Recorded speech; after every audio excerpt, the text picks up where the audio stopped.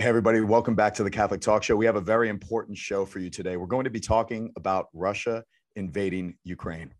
That's right. We're joined by the Ukrainian Catholic priest and Jesuit and my cousin, Father Andriy, to talk about the Russian invasion of Ukraine. We're going to look into the political and religious background of this invasion, Putin's motivations, and so much more, and how you can help the Ukrainian people in this time of their need. Make sure to stick with us.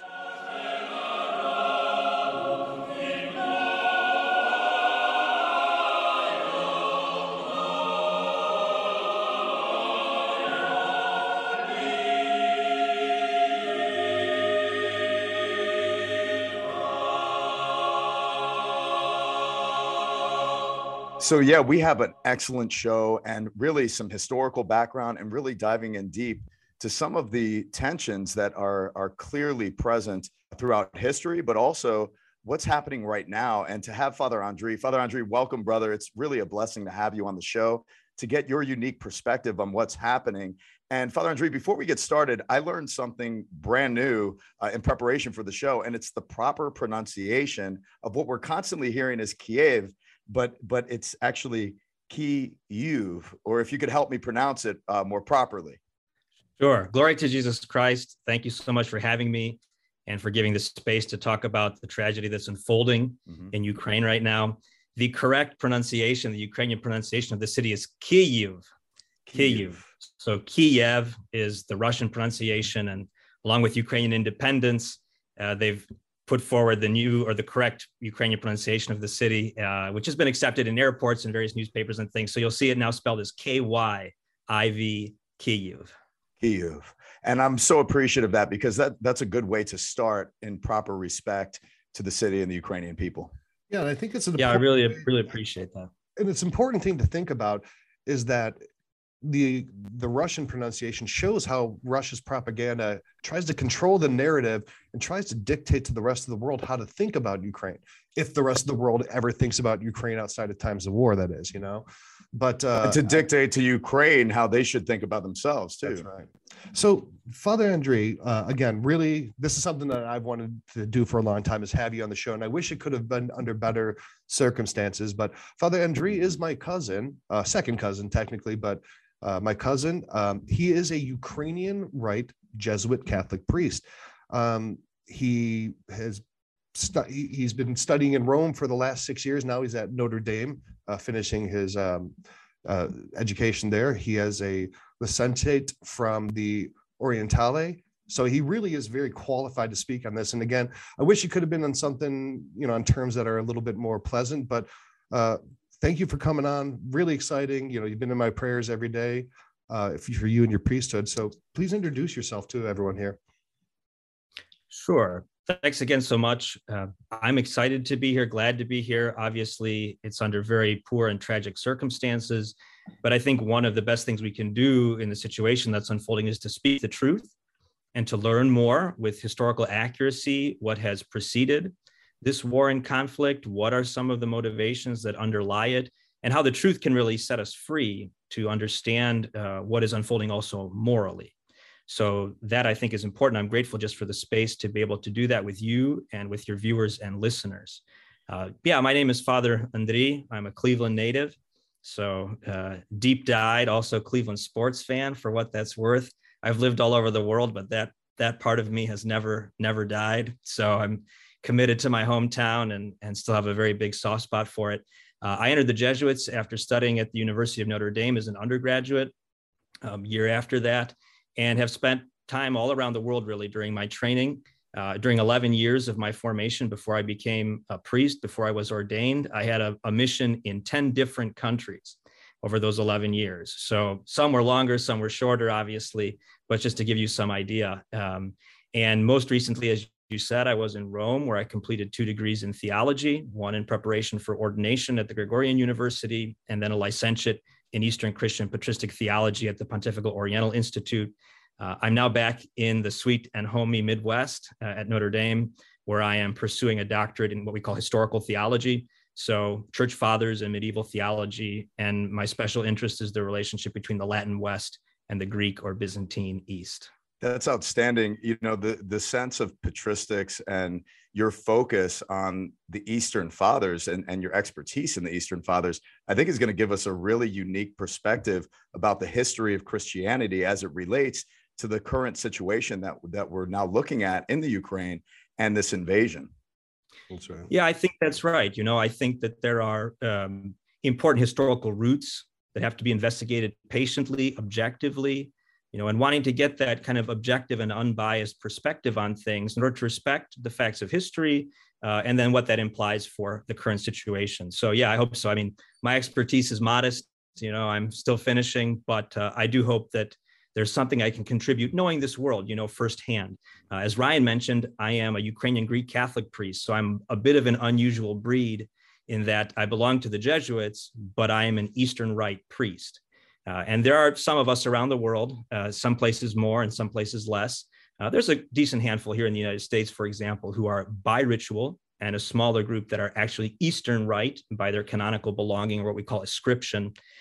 So I belong to that latter category. And hopefully that kind of firsthand experience also helps people to understand better and have a little more sympathy for what's going on. So I think that's a good place really to start talking about the Russian invasion of Ukraine, is looking at, you mentioned that you're a Ukrainian Greek Catholic priest. Let's talk a little bit about the religious origins of the Ukrainian people and how that is so tied to their national identity. And that goes back to St. Volodymyr in the late 980s, I believe, and his conversion. That really is, I think, the kind of national defining moment of the Ukrainian people. Also, it does have an influence and a big part in the kind of the Ruski Mir view of how they have an entitlement to Ukraine. So there is a really deep connection to that. Father Andrei, would you talk a little bit about that and the conversion of the Ukrainian people? Sure. So that's a really good point, and I think an essential moment of history. And I think the important thing to underline is that's a shared moment of history. Mm-hmm. It's not a history that belongs to any one people exclusively, but is a shared history. Amen. Because Prince Volodymyr the Great, as he's called now, who's also recognized as a saint, when he received baptism and converted to Christianity in 988, he was the leader of a kingdom called Kievan Rus. And Kievan Rus was the kingdom of the Eastern Slavic peoples with its center in Kiev. But that culture was not Ukraine specifically. It was not Russia specifically. It was not Belorussia or Belarus specifically, but it was a kind of precursor culture of the Eastern Slavs that eventually grew into these distinct groups. So all Eastern Slavs really trace their Christian faith to that baptism of Saint Volodymyr. And it is a defining moment because with the coming of Christianity to the Eastern Slavs came also the written word, Byzantine culture, thought, monastic life. And so all of those things came to this people which had not experienced that before and did not have those cultural bases previously. So I think the essential point is really, yes, Volodymyr's baptism is a very important point of reference, but it doesn't belong exclusively to any of the Eastern Slavs. It's a common root, a common baptism that, however, doesn't exclude it being shared by different peoples over the course of history. Yeah, that would be like almost looking at the history of the French, the Germans, the Luxembourgese, whomever in Western Europe, and saying they all go back, and it's really all because of the Merovingian baptism, and that's just one thing, and that's where all these countries started. History is a lot more complex than that. History is very circuitous in the route that it takes, with the tides and forces of history creating empires and changing borders. It's not so static as a map. When you look at a map, you think, okay, this is just how it is. It's a lot more nebulous than that. And I think it's important to note that what you said, Father Andrei, is that it's not the same as you would look at it as a nation state today, as would have been experienced back then with the Kievan Rus converting at that time.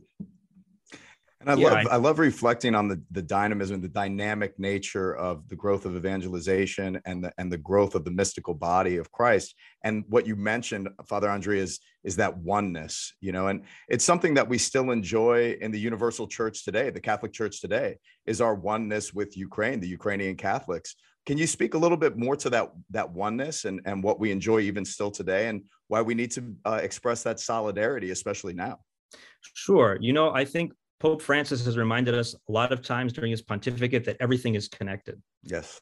And another way of putting that is that solidarity is a virtue you have to exercise. Like any virtue has to be exercised to be real, to not atrophy, to not die.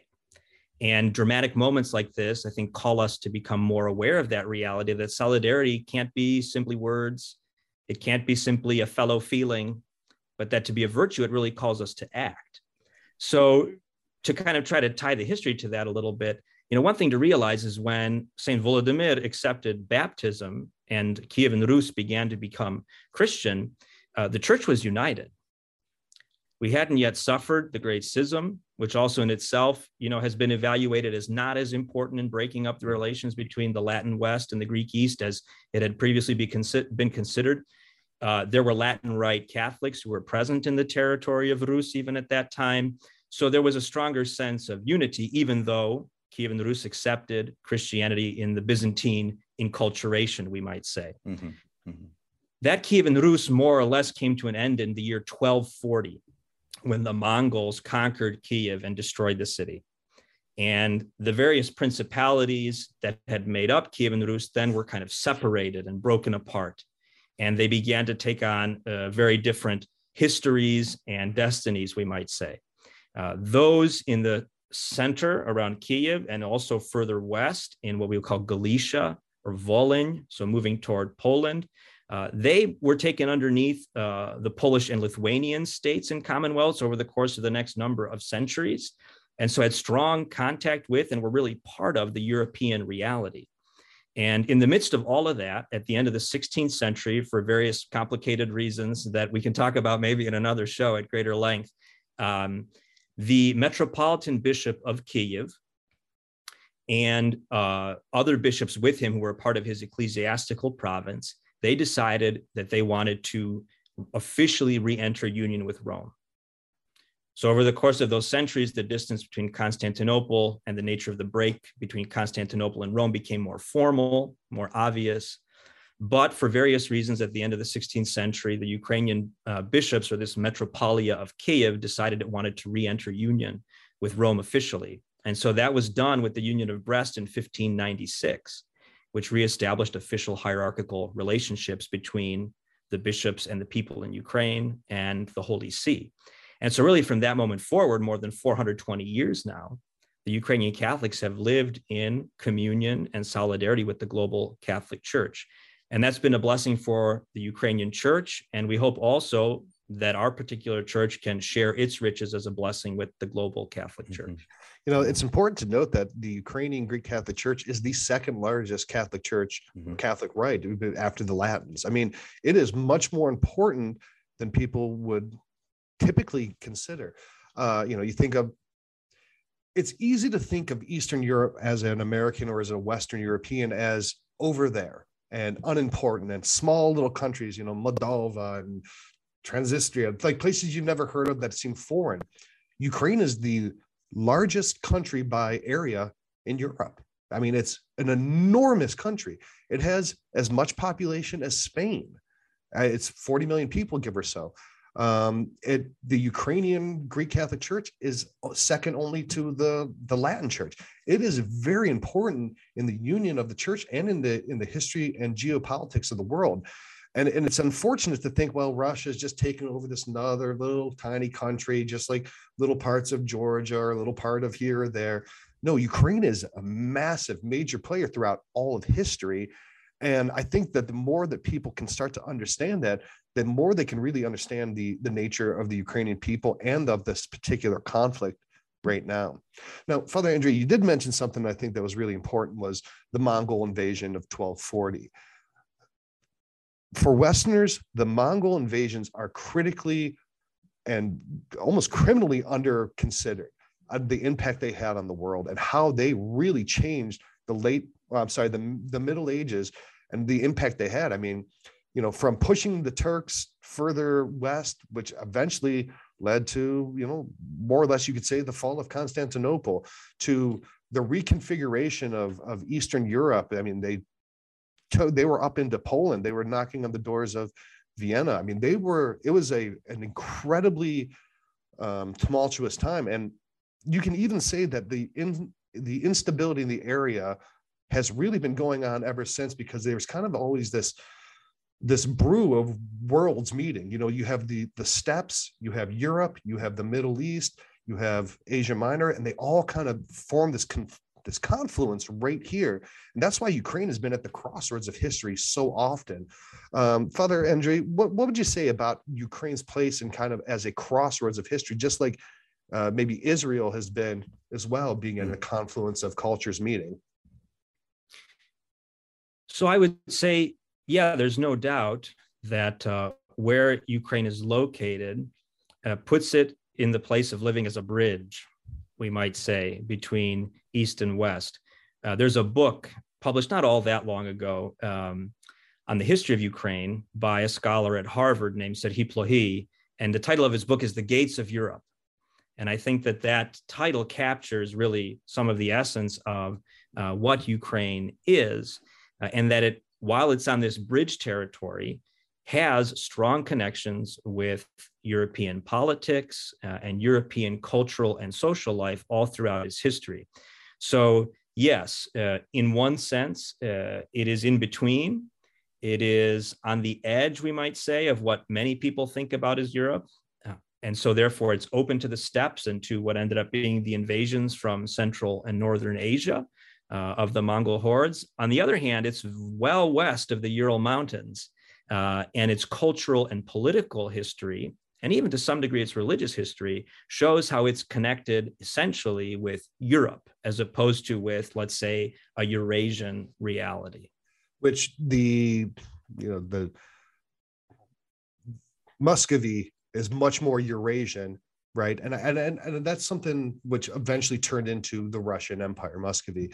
And again, you can get into the history of this, and I'll put some articles that Father Andrei had given to us to read, and I'll put those in the show notes so you could read that, so we don't have to get into the nitty-gritty of history. But I think it's worthwhile for sure. Like it, yeah, and most of us don't know that history, and it has been underemphasized, whether it's the Mongols or even just any form of Eastern European history. So it's really important to inform yourself, because information gives way to a building of conscience and developing the energy and the passion behind solidarity. As Father Andrei was mentioning, we need to act in virtuous intention toward our brothers and sisters with a discernible action.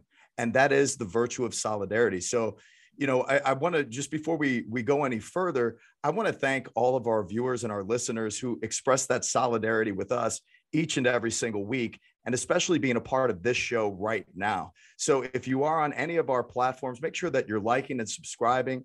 And in just a moment, we're going to be giving you detailed information on how you can support Ukraine at this very moment through the efforts of the Knights of Columbus. And showing that solidarity of the bishops, I just want to give a warm expression of gratitude from my heart to the USCCB, my own personal bishop, Bishop Esteves, for doing a collection immediately. We did so at my parish, and we're already starting to collect goods through another initiative to send. And, you know, there's a lot to do, but be sure that you have a role out there as well in this respective initiative. If I may add just one thing with respect to the topic that we're talking about, I would like to underline, I think you're exactly right, that in knowing history and taking time to study and inform oneself is so important, especially in a context when propaganda is playing such a sad and outsized role. Yes. And when one studies the history and looks at the basic outline of the facts, what becomes clear is that those who are the inheritors of the patrimony, we say, of Muscovy, which developed in the Northeast after the Mongol invasions, are not the only ones who have a claim to the spiritual and cultural heritage of Kievan Rus. They have a wonderful and deep heritage. There are some wonderful saints in Russian Christianity. and great authors and things of this nature. But it falsifies the historical record to say that this culture, the inheritors of Muscovy, have the only claim or an exclusive claim to that patrimony, especially when that propaganda or ideology is used to justify an attack of war against another people who has an equally historically justified claim to that patrimony. Phenomenal. So I think this is a good point to transition into looking at President Putin's motivation and looking at some of the historical and religious context for their propaganda and justification of their unjust invasion of Ukraine. One of the things, again, that we've kind of been talking about is that Russia, who are really the inheritors of the tradition and the patrimony of Muscovy, feel that they have a right to be the protectors of all of the world of the Kievan Rus, right? And there's this concept of a Ruski Mir, right? The Russian world. And they believe, as sometimes they'll call themselves the Third Rome, that they are the new protectors of this whole sphere of influence. And it's Putin's kind of irredentist motivations that are driving this. Go ahead. Yeah, Sheil, I'm sorry. Could you explain to everybody what that actually means? Sure. So irredentism is kind of the concept that a country uses as motivation to invade, saying these are lands that were lost to us and they belong to us.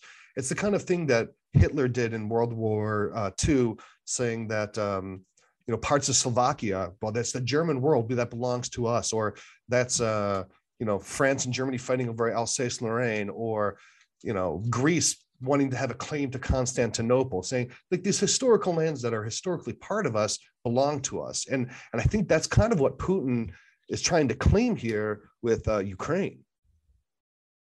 Father Andrew, what are your thoughts about that? So I think it is what he's trying to claim. And I think, again, part of the importance of history is to see how that claim totally falsifies the reality of history and flies in the face of the history as it actually unfolded, and that it doesn't amount to more than an ideology that is employed in order to dominate others. So what's important to understand, for example, is that when Kievan Rus was baptized, Muscovy as an entity didn't exist yet. Right? It received its Christianity from the baptism of Rus. It was one of the far northeastern territories, closer to Asia. And Muscovy as an entity didn't develop until hundreds of years later. And so for them to claim that they're the only rightful inheritors of the baptism of Kievan Rus, when that was a later development, the culture around Muscovy, is one, to falsify the early history. Two, in the later history, once the Mongol hordes came through, the development of the Northeast around Moscow eventually, and the development of the center and Southwest in Galicia and Volyn, as we talked about before, were two different trajectories of political and social development. Eventually, they also became different trajectories in religious development too. That'd almost be like the United States laying claim to London because they are the inheritors of the English-speaking world, or even going further back, the United States saying that we have a claim to Frisia because that is the Germanic origin of it. Irredentism has the capacity to keep going backwards and backwards to justify more and more land grabs, to say more and more belongs to us. And as an ideology can be very dangerous, as we're seeing in this current situation. And where does that end when that appetite for power, control, and territorial hunger and greed, where does that end? Typically in a burning bunker by yourself. If we look at history, it doesn't really end up well. But that kind of insatiable appetite to justify expansion and to justify aggression, it's. I always say that the justification is the most dangerous word in human vocabulary because you can justify just about anything if you convince yourself. And irredentist claims on lands that are not yours, you can find any sort of historical or political machination to justify that you have a right to it when you don't. Where Ukraine is a very distinct, very unique part of the world. It has its own history, its own culture, its own people. That is not in any way a miniature Russia. It's not little Russia. It's not a satellite state of Russia. They've never really had, they have a completely different trajectory in history. Father Andrei, can you speak a little bit about that and what you might consider Putin's motivations, both from political, historical, and a religious sense as to why this is happening now? Sure. I think one thing to underline, as you guys are rightly moving toward, I think, is that part of what this ideology does is it denies Ukrainians agency. Mm. You don't exist as a separate entity, really. You really are not responsible and free moral agents as individuals or as a people. And therefore, you are not free from the perspective of the ideology to pursue your own destiny responsibly. How tragic, and it's like, that's what I'm considering in my mind right now, is just the violation of sovereignty, the sovereignty of the human person, but the sovereignty of the nation and the people that express their own particular culture and history. That's something that should never be violated. I agree, both according to the standards of international law, and I think also according to Catholic social teaching, the dignity of the human person and the way that unfolds in society, right? And I think what we have to look at, for example, are some of the things that Mr. Putin has said. Okay, he said that Ukrainians and Russians are really one people. He even wrote an essay about that was published a couple of years ago, which was summarily criticized as historical fiction by real historians of the area. Right? But he wants to justify that. And to say they're one people is to say that, well, Ukrainians don't really exist because we're all really Russians. He's also denied Ukraine's right to exist as a state. And he said Ukrainian statehood is a kind of fiction invented by the Soviet regime. Well, let's think about historical precedents and what kind of actions the denial of the existence of a certain people or the denial of their right to exist as a sovereign state, to what kind of actions that has previously led. It has led to atrocities. And we are, unfortunately, every bit on that road. And that is what is unfolding before us. When you delegitimize the existence of a people, when you delegitimize the existence of a nation, you attribute to yourself, you arrogate the right to destroy it. And that is part of what is unfolding right now. And I think we have to be very well aware of that in order to understand the full implications of the denial of the existence of the Ukrainian people as such, as distinct, related to certainly, but distinct from the Russians, and also the Ukrainian state. And because that is what President Putin is speaking about in many of his public addresses, I think that helps to show the direction that this ideology, unfortunately, is pointing. Yeah. How would you respond, Father Andrei, to, the concept that, Putin's invasion is justifiable because of NATO's expansion and their reach into territories that were agreed upon as being a part of that, Russian control? So I'm not a political expert, and I don't want to enter too much into the politics of it. Sure. I can say it does seem to me very safe to say that the reason that NATO expanded is precisely because countries that were nearby to Russia feared aggression on the part of Russia on account of the history with the Soviet Union. That's what it appears to be for me too. And I'm certainly not anywhere. You're a lot closer to more of a political expert in history than I certainly am. But it goes back for me to that dynamism, to that dynamic nature of man's desire for freedom.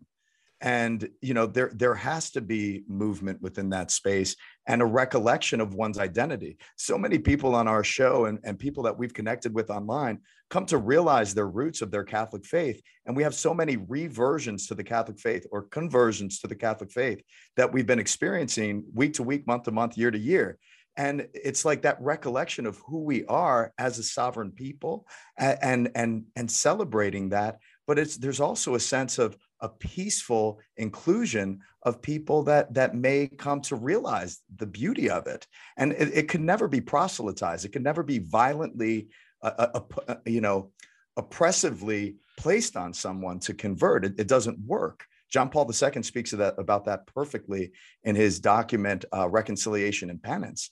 It has to be a conversion of the heart. And what I'm seeing right now is just this invasion is such a violent taking away of the freedom of a people. Yeah, I mean, to say that Ukraine doesn't have a right to more closely ally with the West, when the history of Ukraine is very much about being at that crossroad between East and West, and often of Ukraine allying with the West, again, is to deny Ukraine its sovereign status, where Russia says you can't join that. Well, I can do what I want. We're our own country. If we want to join, the Southeast Asian Pact, we can. We're our own country, Russia. You have nothing to say about it. Now, and it's kind of the imperialist mindset that anyone who's in our sphere of influence has to do as we say. And by even thinking that, you're already trying to colonize them in action or in thought, if not in action. And the United States, I think, should learn a lot about Ukraine because there's a lot of kindred emotion and a lot of kindred action between it. Ukraine has been between, imperialism and monarchies and empires, and it's been a history of a people looking for freedom and self-identification of their own statehood. And that's something that the United States is very much founded on as well. But for Russia to say that they can't join NATO because, well, why do you get that? Why do you get a say in that? And that shows where Russia thinks that everyone in the former Soviet Union still belongs to them, and they certainly don't. I mean, they took Crimea and said, well, you don't really deserve Crimea because you got that from Stalin in 1954. And then we're going to take, parts of your western border because, well, they're Russian speaking, or, the eastern parts of Ukraine, well, they're Russian speaking. Father Andrei, correct me if I'm wrong, but most people in Ukraine speak Ukrainian and Russian. Is that not the case? And to think of, well, these are Russian speakers and they should then be part of Russia is a falsification. Certainly many, many people in Ukraine are bilingual. Many's first language is Russian, including the current Ukrainian president, and that linguistic lines do not indicate lines of citizenship or lines of political thought. So what I mean is there are Russian speakers who are very happy that Ukraine would ally itself more with the West and seek for greater European integration. So to say that someone is a Russian speaker and therefore they subscribe to the desire for a Russian domination of the region is simply false. It's simply false. That would be like saying that the United States or Canada has to ascribe to everything that the United Kingdom does because we speak the same language, or that Mexico has to follow Spain or Venezuela. Language is language. It's not the same as national identity. If I may add, Ukraine is a complex and diverse reality. So in Crimea, for many, many centuries have lived the Crimean Tatars, which is a Muslim population. And they have also been integrated into the Ukrainian state, the contemporary Ukrainian state. So Ukraine is a diverse place with lots of different people who have found a way to start to consolidate a movement toward greater integration to the West. And so the linguistic lines, among other lines, are just not adequate to understand the situation. What is kind of the religious makeup of Ukraine? And I think this is an important aspect to bring up because, again, this also looks at potentially part of Russia and President Putin's motivation for invading Ukraine. How does Ukraine's population divide roughly in religion?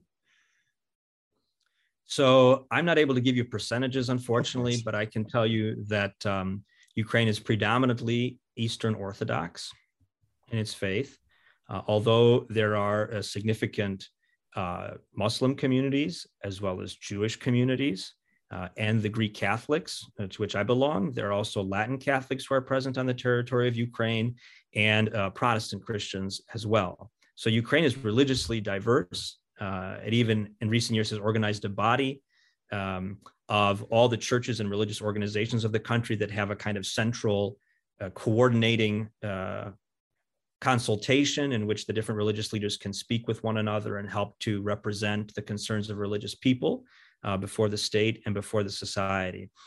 Certainly in central and eastern Ukraine, there are more Orthodox than there are Catholics. And in Western Ukraine, there are more Greek Catholics and also some Catholics of the Latin Rite that are present. So that's the way it basically breaks down. But what I think is important also to realize is that those religious affiliations can never become a motive for war and the destruction of one's neighbor. Yeah. So that once your ideology begins to step over that line and begins to utilize religion as a way to destroy your neighbor, it has forfeit a claim to Christian faith.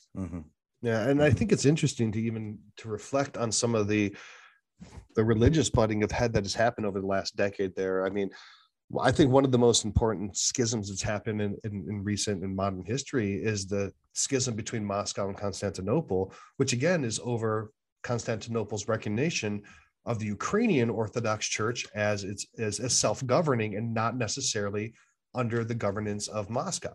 Again, it's almost the religious parallel to what you see here, that Moscow, at least in the Orthodox sense, believe that they have a right to be the superiors of the Ukrainian Orthodox Church, whereas politically, Russia thinks that they have a right to be the political masters of Ukraine. And there's this constant pressure. And that's all very complicated, but I think that it does. And that's why I think some people would say that it's a stretch, like it's a stretch to kind of tie these spiritual realities to the political realities. But for me, and looking at this throughout history, as well as what's being presented right now, there's absolutely spiritual resonance here. And I know, Sheila, you and I have had a great conversation the other day about it. You know, there is a very clear motivation here. And when we consider what is right and what is wrong, what is good and what is evil, we can objectively say that what you were saying, Father Andre, is like, if you are invading someone's sovereignty and rights, and you are acting violently to control that person and subject them, even in respect to what you were just saying in respect to Moscow and Constantinople, Sheila, I mean, that is objectively wrong. Yeah. Be my brother. If I can, sorry, Ryan, if I can just add in real quick.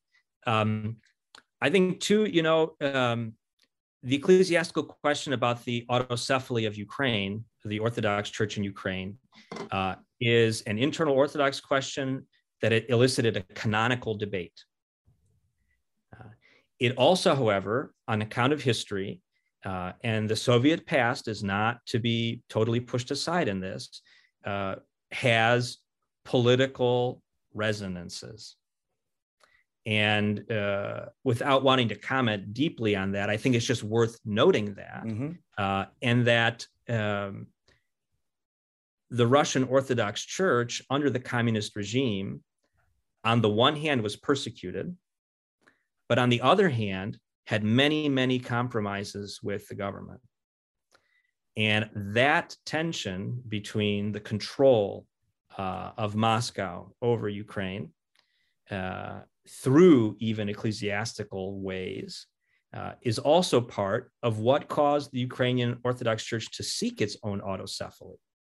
Not only its own maturity on the inside, which is often one of the criteria that the Orthodox use to grant that self-governing status, but also because, on account of the history that sadly played out over the 20th century, there was a sense that the church maybe was not as free to develop as she would like, when there was a dependence on a church that had such a close link with an oppressive government structure.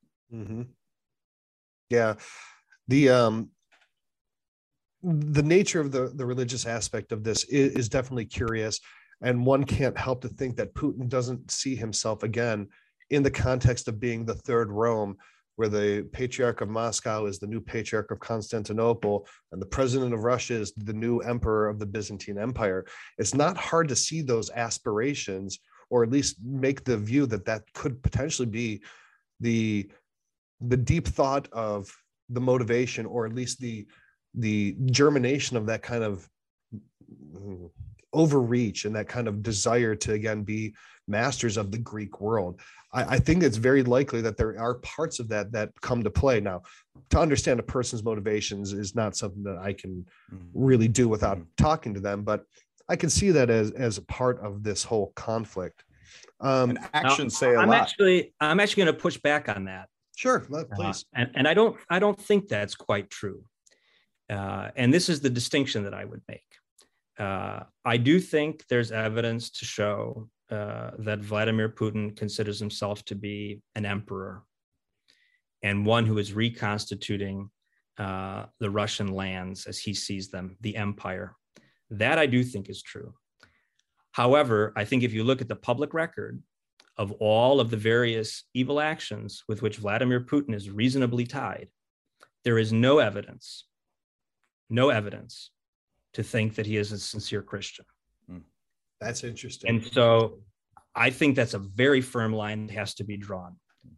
Because when you, again, have an ideology which justifies the destruction of people you call, quote, your brothers, or you call the same people, there is a massive disconnect.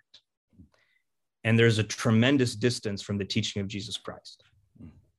And so I think it's very important to be aware that Vladimir Putin wishes to sell himself and propagandize himself as a Christian. And yes, I would agree with that. But that is a falsification of the publicly available facts. I think that's such a very valid point that, there is no tie to any form of Christian ideology here. And when we look at the influences of propaganda that's present, I mean, there's some absolutely ludicrous propaganda out there where, with anybody with reason is going to look at it and like, where are you coming from here? But it's influencing people. And that's the scary thing. What are some of the things that you're seeing, Father Andre, in respect to political propaganda and influencing the ideologies of people? So I think it's important to highlight two major points that really put into stark relief the cynicism that's behind this. So Putin has said in various of his speeches, President Putin, that there are neo-Nazis running Ukraine. Neo-Nazis. Now, the current president of Ukraine is a Jew. He is the grandson of Holocaust survivors. He was elected by a 70% majority. It's an impossible accusation. And it's meant just to, I think, confuse us in its utter cynicism. The other accusation is the accusation of genocide, that somehow the Ukrainian government has been perpetrating a genocide specifically against Russian speakers. There is zero evidence for that claim. On the contrary, there is evidence for religious repression in Crimea. There is evidence for what amounts to a concentration camp on the Russian side of the occupied territories of the Donbass, not a genocide perpetrated by the Ukrainian government. And the objective observers who are there from the outside say there is no evidence of this claim. But when you accuse those whom you are attacking of being neo-Nazis and perpetrating a genocide, you can imagine what you could justify doing to them unjustly from that perspective. Yeah, it's saying, well, we're heroes, we're liberators, and this country is being run. And I think I've seen things where they're drug dealers, criminals, homosexuals, neo-Nazis, fascists, just throwing anything against the wall that will stick to label them as bad people to justify this unjust Russian invasion. And Ukraine in World War II saw really the worst of the death of the war. I mean, that's where you had your first mass killing of Jews in Ukraine. You had concentration camps. You had massive battles, massive amounts of people wiped out. During the Soviet era, you had whole programs where they purposely starved millions of people in Ukraine, killed millions of people by taking their land and forcibly taking the wheat that Ukraine is known for. Even their flag essentially is a wheat field. It's the blue sky and the golden fields of grain, and it's a beautiful concept. And Ukraine is known as the breadbasket of Europe. And they starved them and took that very thing that is so integral to who they are. And then again, now to have somebody accuse them of those same things that have been perpetrated to them is really, like you said, grossly cynical. To take the things that they have experienced and persevered through and then try to put that back around on them like they are now perpetrating it. Number one, I think, like you said, the evidence shows that that's ludicrous, but it's also very nasty. It's just it's evil. Nasty. I mean, isn't that what evil does? Isn't that what the accuser, what demonic influence does? Yeah, absolutely. And it's based on a lie. That is the accuser to a T. I think that's right. The territories of Ukraine, Belarus, and Eastern Poland, I think, were the most deadly place in the world in the 20th century. Mm-hmm. More people died there than anywhere else. And we know that there was also plenty of suffering across the globe in the 20th century. So just to put all that into perspective. And when you dehumanize, when you demonize, when you deny the existence of another people, it opens up a very dangerous and diabolical path mm-hmm. of justifying terrible crimes. Mm-hmm. And I regret to say it, but I think we are walking that path in the world today. Mm-hmm. And I pray and I hope we will act so that it is stopped. Yeah. And let's face it, we've been in an information war for a long time, since the three of us have been kids. And there has been influence in history where people have, engaged and entered propaganda into our minds. My brothers and sisters, we've been saying it all throughout the show. Study, get to know what actually happened, uncover the truth, pursue it, and you'll find it. Knock and the door will be open to you. This is an important time for us to really take seriously what we're doing here. Yeah. And again, they'll use this propaganda if they are able to take, they'll be able to use this propaganda to hunt down and execute the leaders and install a puppet government. They'll say, well, these people are guilty of crimes and we're executing them, President Zelensky and the other leaders of Ukraine. And that's a nice baked in reason for them to be able to just get rid of a problem and install a government friendly to Russia, like Belarus is. And Belarus, mm-hmm. there is some complicity on their part in this war, allowing Russia to launch their invasion from there. And Russia's playing this part as the big daddy of the Kievan Rus, and Belarus is playing along, and Ukraine's like, no, man, you guys keep invading us. You keep mm-hmm. overthrowing our government. We don't want this. We mm-hmm. want, like the Euromaidan, the revolution of dignity. They want to be able to have self-determination. If they want to be closer to the West, that's fine. It's like a jealous boyfriend saying, no, you can't date someone. You can only date me. You're mine. And if I can't have you, no one can. It's really some pretty wicked and evil stuff. But using this propaganda, again, is going to be justification to wipe out the leadership of Ukraine if they have the opportunity. I think, unfortunately, that seems to be part of the end game if the Russian attack and invasion achieves, let's say, its military goals of taking the capital. And it's a tragedy. It's very sad. And I think what you're pointing at is really one of the absolutely essential kernels of all of this. And that is, as I mentioned earlier, the denial of the agency of the Ukrainian people, the denial of their moral freedom and their moral responsibility. And the fact that out of the baptism of Kievan Rus, there could also arise a people, a culture that looked more toward European values, toward a free society, toward a different kind of integration between faith and public life than is manifested in other parts of the Eastern Slavic world. And the refusal to believe that, the refusal to accept it, and then the use of force to try to crush it unjustly. Mm-hmm.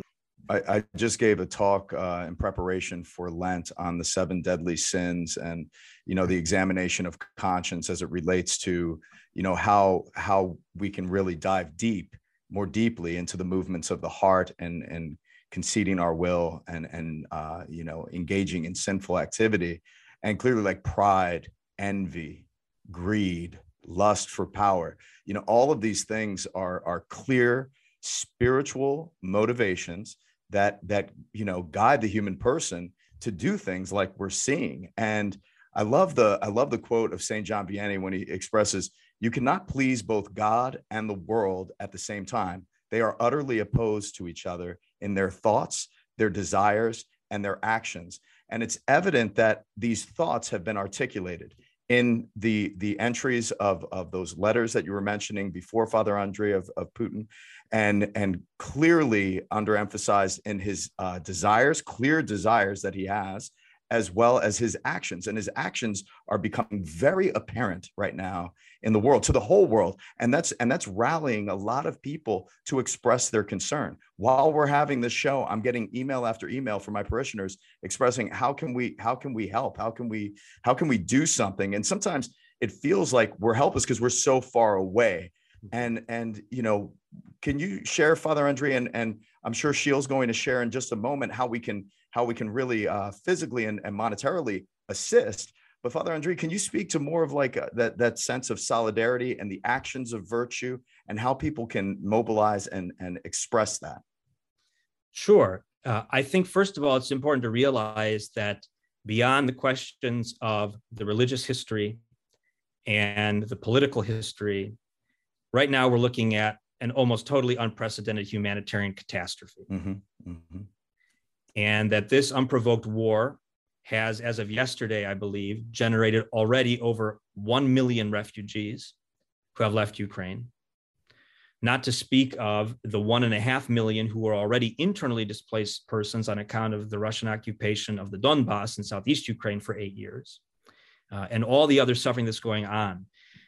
We've seen images, probably, if we've watched the news, of the bombings of civilian areas, mm-hmm. In addition to the military and the conflict between the armies themselves. So it cannot be underemphasized, the degree of, cannot be overemphasized, the degree of the humanitarian catastrophe. So you have people who are stuck in the cities, who soon may be running out of food and water. Mm-hmm. You have those who have fled and are internally displaced, who, for example, have gone to the west of the country and there are taking shelter and need to be welcomed in the tens and hundreds of thousands and up into the millions, probably. And then those who have fled into Europe, especially into Poland, yeah, which has been very generous in its response so far. Thanks be to God. Which is great, and because they have a memory, sadly, of these kinds of realities. They know very well. They know what it is, right? Mm-hmm. And that's eliciting that compassionate response, for which I know Ukrainians all over the world are very grateful. So you cannot oversell the degree of the catastrophe right now.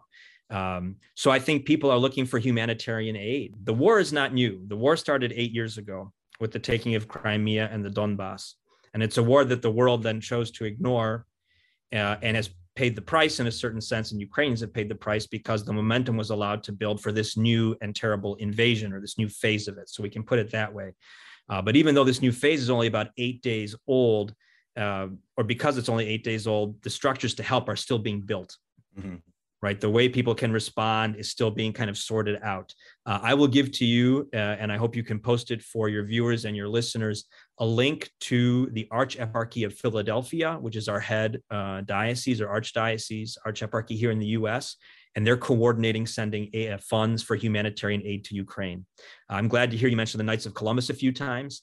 And I think that if want to look for reliable organizations who are going to take care of the money, because unfortunately, also in this era of social media, there can be fakes, unfortunately, and you need to just really use people who are trustworthy, who have built relationships already with people in Ukraine, and who will deliver things to the people who need them most. Mm-hmm. So apart from doing everything we can to stop the war, we also need to be thinking about this humanitarian side.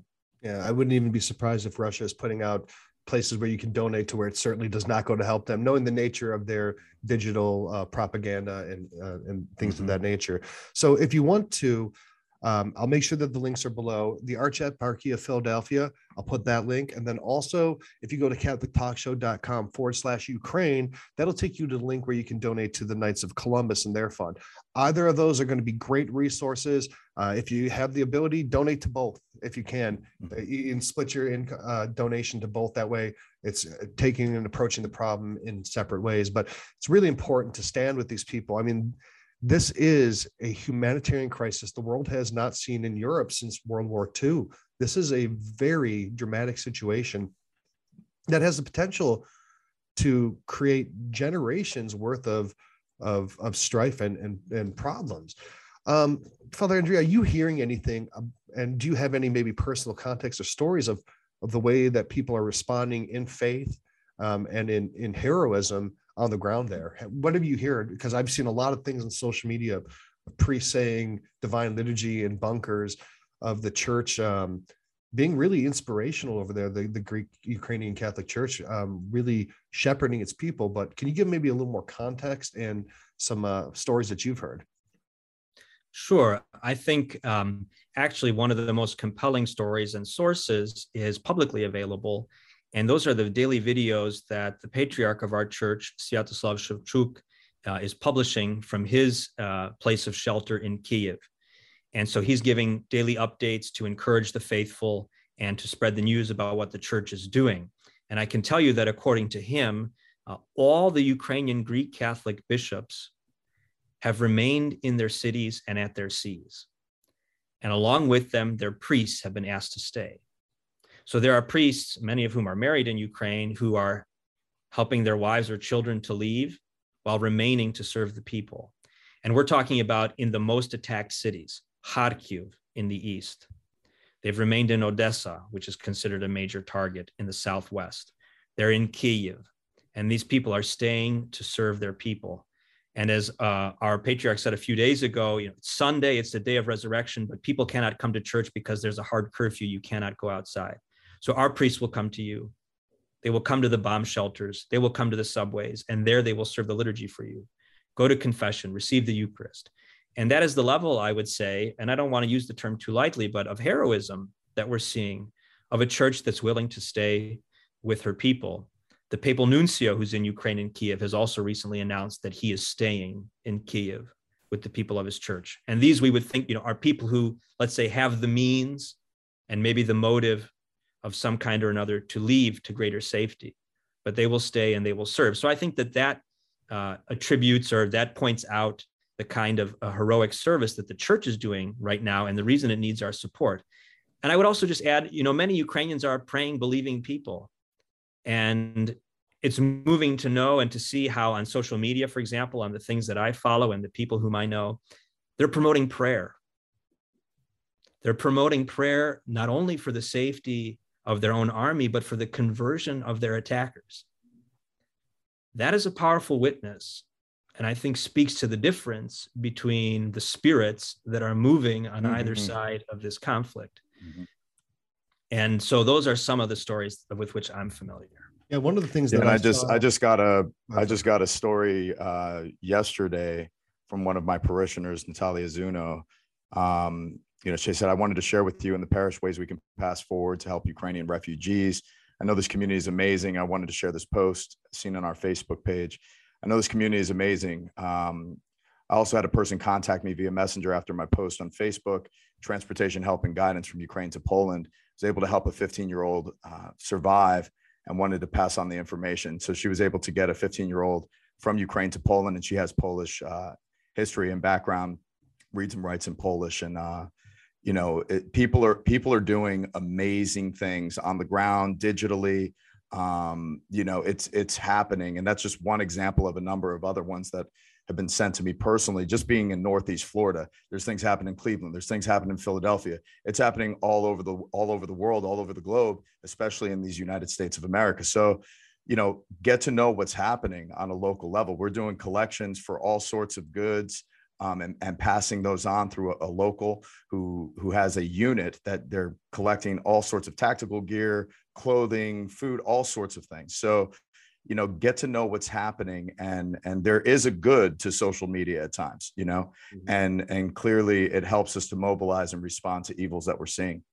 Yeah, one of the things that I saw on social media, actually, Father Andrei, is something that you posted, that there's the fear that one of the targets of the Russian invasion for destruction could be the cathedral in Kyiv of Saint Sophia. Can you talk a little bit about that and what was said about that?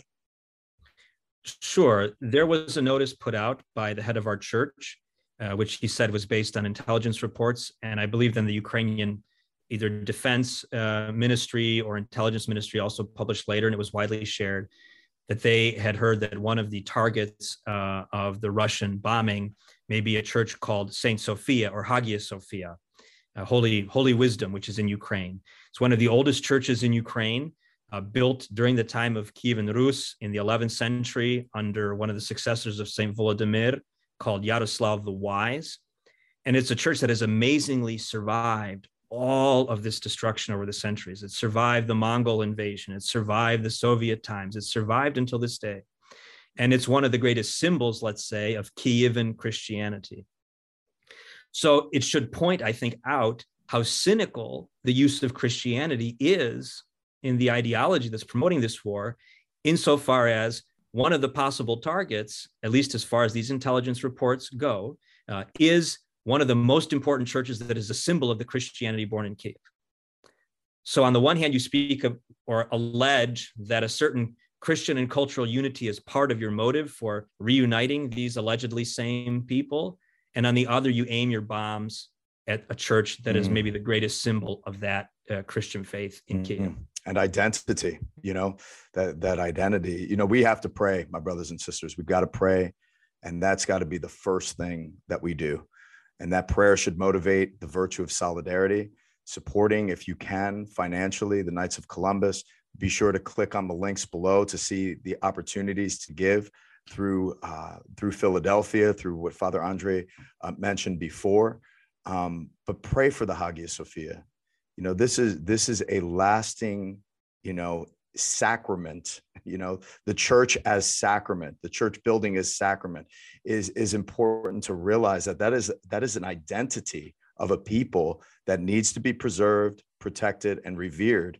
It is a sovereign reality, and the people are sovereign, and they are under attack and clearly in need of your support. So let's take a moment and just offer a few seconds of silence and to offer prayer for our brothers and sisters who are displaced from their homes, those who have been unjustly killed, the aching heart of the Ukrainian people.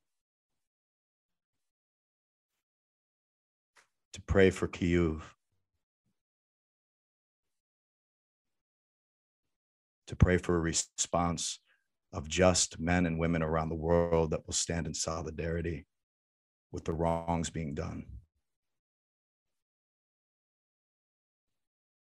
To pray that the Holy Spirit would inspire leadership in the world to confront evil.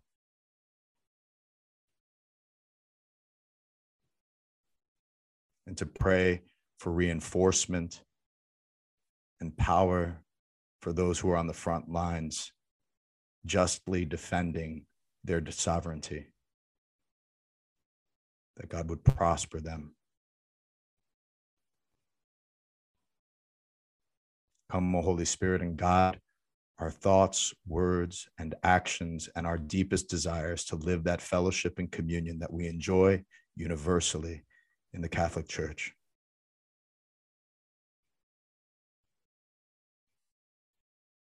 We ask this through Christ our Lord. Amen. Amen. The Son, Holy Spirit. Amen. Father Andre. Father Andre. Again, thank you for coming on. Again, Father Andre, our family name, our shared family name is Rus, which, it's an interesting circumstance that this is where we would end up getting to talk finally on the show. We'd love to have you back when it's under better circumstances. Again, thanks for letting us know about some more ways that we can help with the Archieparchy of Philadelphia. Again, go to CatholicTalkShow.com/Ukraine if you want to donate to the Knights of Columbus. I'll put the links on there, and make sure you share and like this video so that more people can become aware of the nuance of what's going on here. Spread the word, because the thing is how many of our news feeds, even on social media or on cable network, are not talking about all of this. Like, they're not giving us a clear understanding. And in a propaganda-driven world, we need to be able to study. We need to be able to understand the context, and make sure that you're hitting those show link notes as well, so that you can really study and apply this to your overall understanding, so that you could share that even in conversation with others. Be sure to share the show and spread this type of material. And Father Andre, I could add. Oh, please. I was going to ask, and I'll let you say that, but I would hope that you would close us out with a prayer for the people of Ukraine in Ukrainian, so that we can show that solidarity with them and pray for them in their own native tongue. Beautiful. Mm-hmm. Very kind. I would be glad to do that. We'll offer the Lord's Prayer at the end in Ukrainian. Perfect. I would just like to leave your listeners and your viewers with 3 final thoughts, which echo a lot of what you have said, but I think it's worth just repeating them to be very clear. 1, please pray. Please pray. Your every prayer, short or long, sincerely said, is a contribution to peace, justice, and reconciliation. Yes. Pray together, pray individually. And the Ukrainian people, many of them are believers in God, and they hold on to him as a protection against injustice at this time. So please pray. The second is speak the truth.